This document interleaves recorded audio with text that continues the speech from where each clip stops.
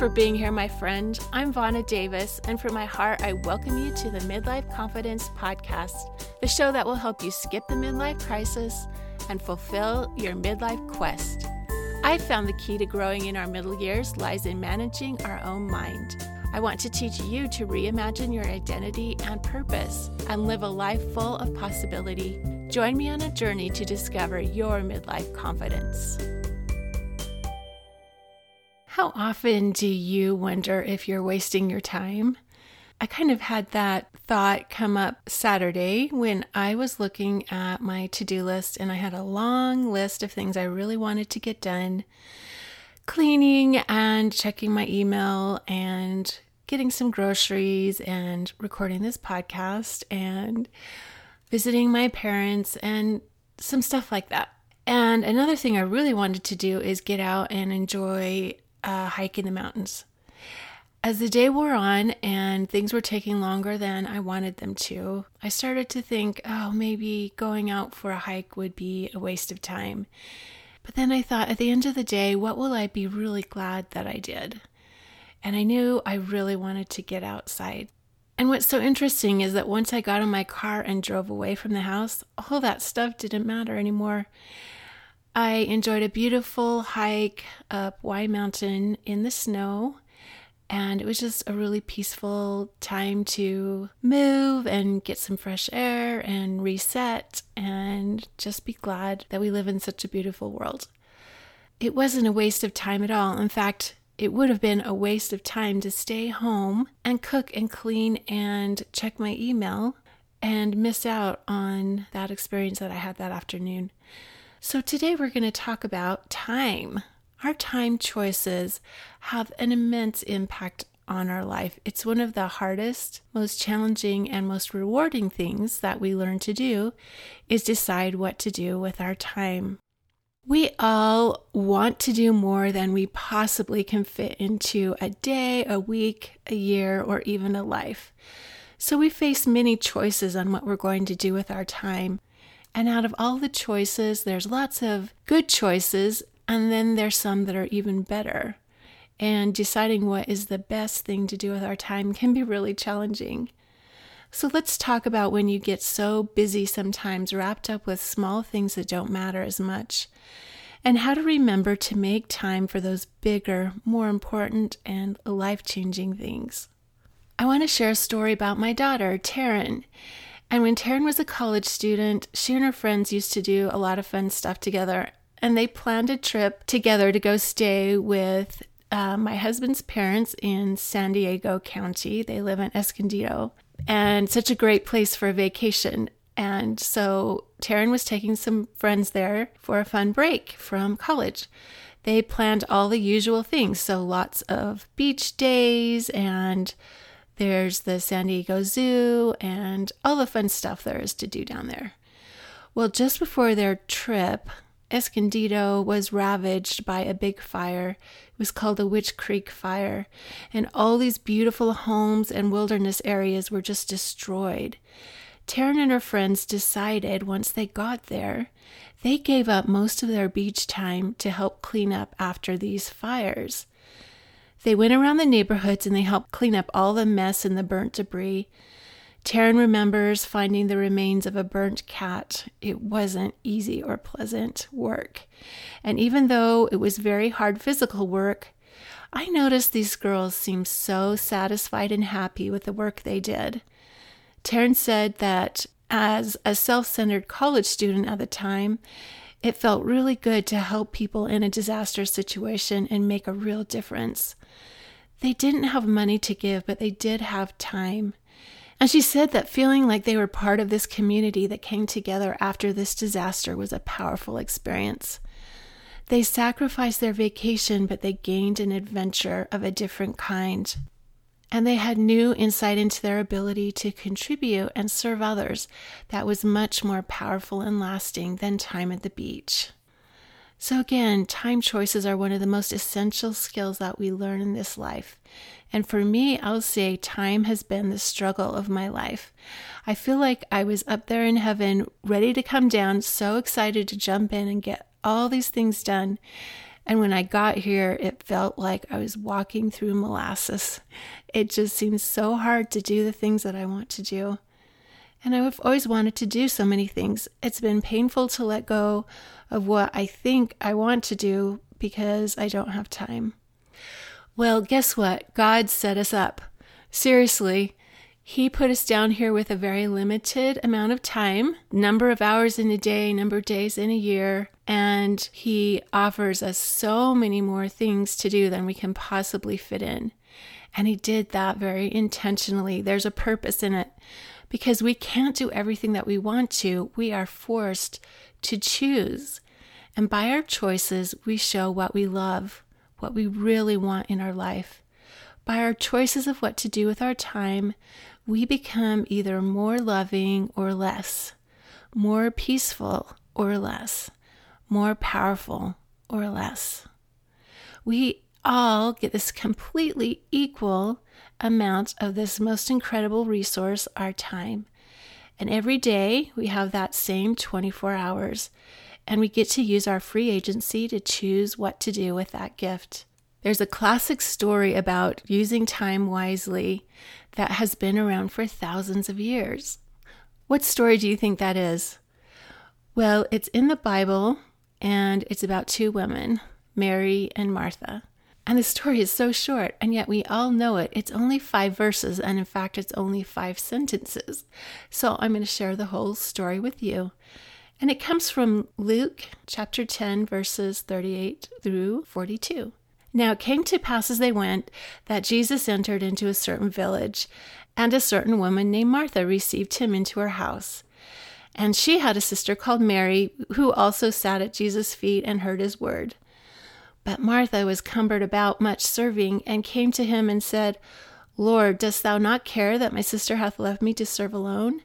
Bid her therefore that she come help me. And Jesus answered and said unto her, Martha, Martha, thou art careful and troubled about many things, but one thing is needful, and Mary hath chosen that good part which shall not be taken away from her.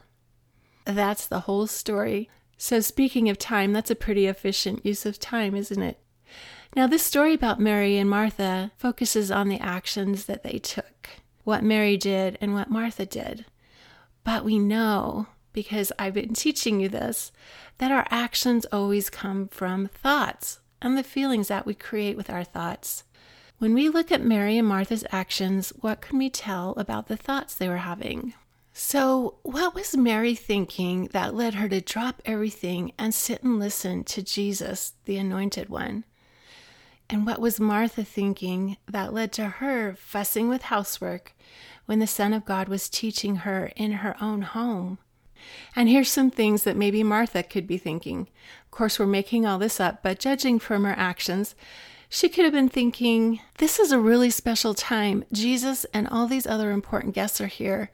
I want them to be comfortable and cared for. Everything needs to be in order. We need to serve our best food and have the house clean and comfortable. There's a lot of work to be done right now. I'm worried that I can't get it all done and things won't be as nice as they should be. This is too much for me to do alone. And there's Mary sitting around again when she should be helping me. This is so unfair. Well, Martha is an example of what I've found at times has been my biggest obstacle to feeling and doing the most important things. I can get into this busy blindness and think that all those things on my to-do list have to be done before I can get to the things that are actually more important but less urgent. Well, busy is a state of mind that we create, and we can stop creating it. Over the last few years especially, I have gotten much better at remembering that everything on my plate is there because I put it there, and there is truly not anything that I have to do. It's all a choice. Am I putting the best things on my plate? When we look at Mary's actions, what could she have been thinking? Maybe Mary was thinking, this is a really special time. Jesus and these other important guests are here. Jesus speaks with so much authority and power. I feel the Spirit whenever I listen to him with so much hope and joy. I feel so blessed to be able to call him a friend and learn from him in person right here in my house. Every moment learning from Jesus is precious. I want to listen to every word I can while he's here. I work cooking and cleaning every day, and that will always be there to do. But today, Jesus is here, and I will not waste one precious moment. I'm so blessed. So we see that Mary and Martha's thoughts led them to different actions. Their actions led to different results in their lives. Mary grew in spirit and power, and notice that Jesus said those changes would stay with her forever. And then notice how gentle Christ was with Martha. He never had any hesitation calling out hypocrites and others very boldly, but he was so kind and also truthful with Martha. We should give ourselves the same compassion. Maybe you could say to yourself, like I could say to myself, Vana, thou art careful and troubled about many things, but one thing is needful. Choose that good part which shall not be taken away from you. We don't know the rest of the Martha story. I like to think that after Jesus' gentle push, she became more open and more aware, and she started to take time for the things that are more important, and she learned to let go of the weight of her to-do list. And what about me? Even though I still swing between Martha thinking and Mary thinking, I am way better now and quicker at recognizing when I feel uneasy, unsettled, restless, and unsatisfied with myself and my life. And I can stop everything and look at my thoughts and what I'm doing. Am I caught up in good things, but neglecting the very best things I could be doing with my precious limited time? It really does feel great to have a Mary mindset more often. Just like we spend money to get something of value, we spend time to get something of value too. What do we value? Are we getting what we most desire? And more importantly, who are we becoming through the time that we spend? Like Mary, am I becoming a more powerful disciple of Jesus Christ? The best things help us become someone more like God, and that stays with us forever. We can be blind to what is truly of value and get caught up in a busy life.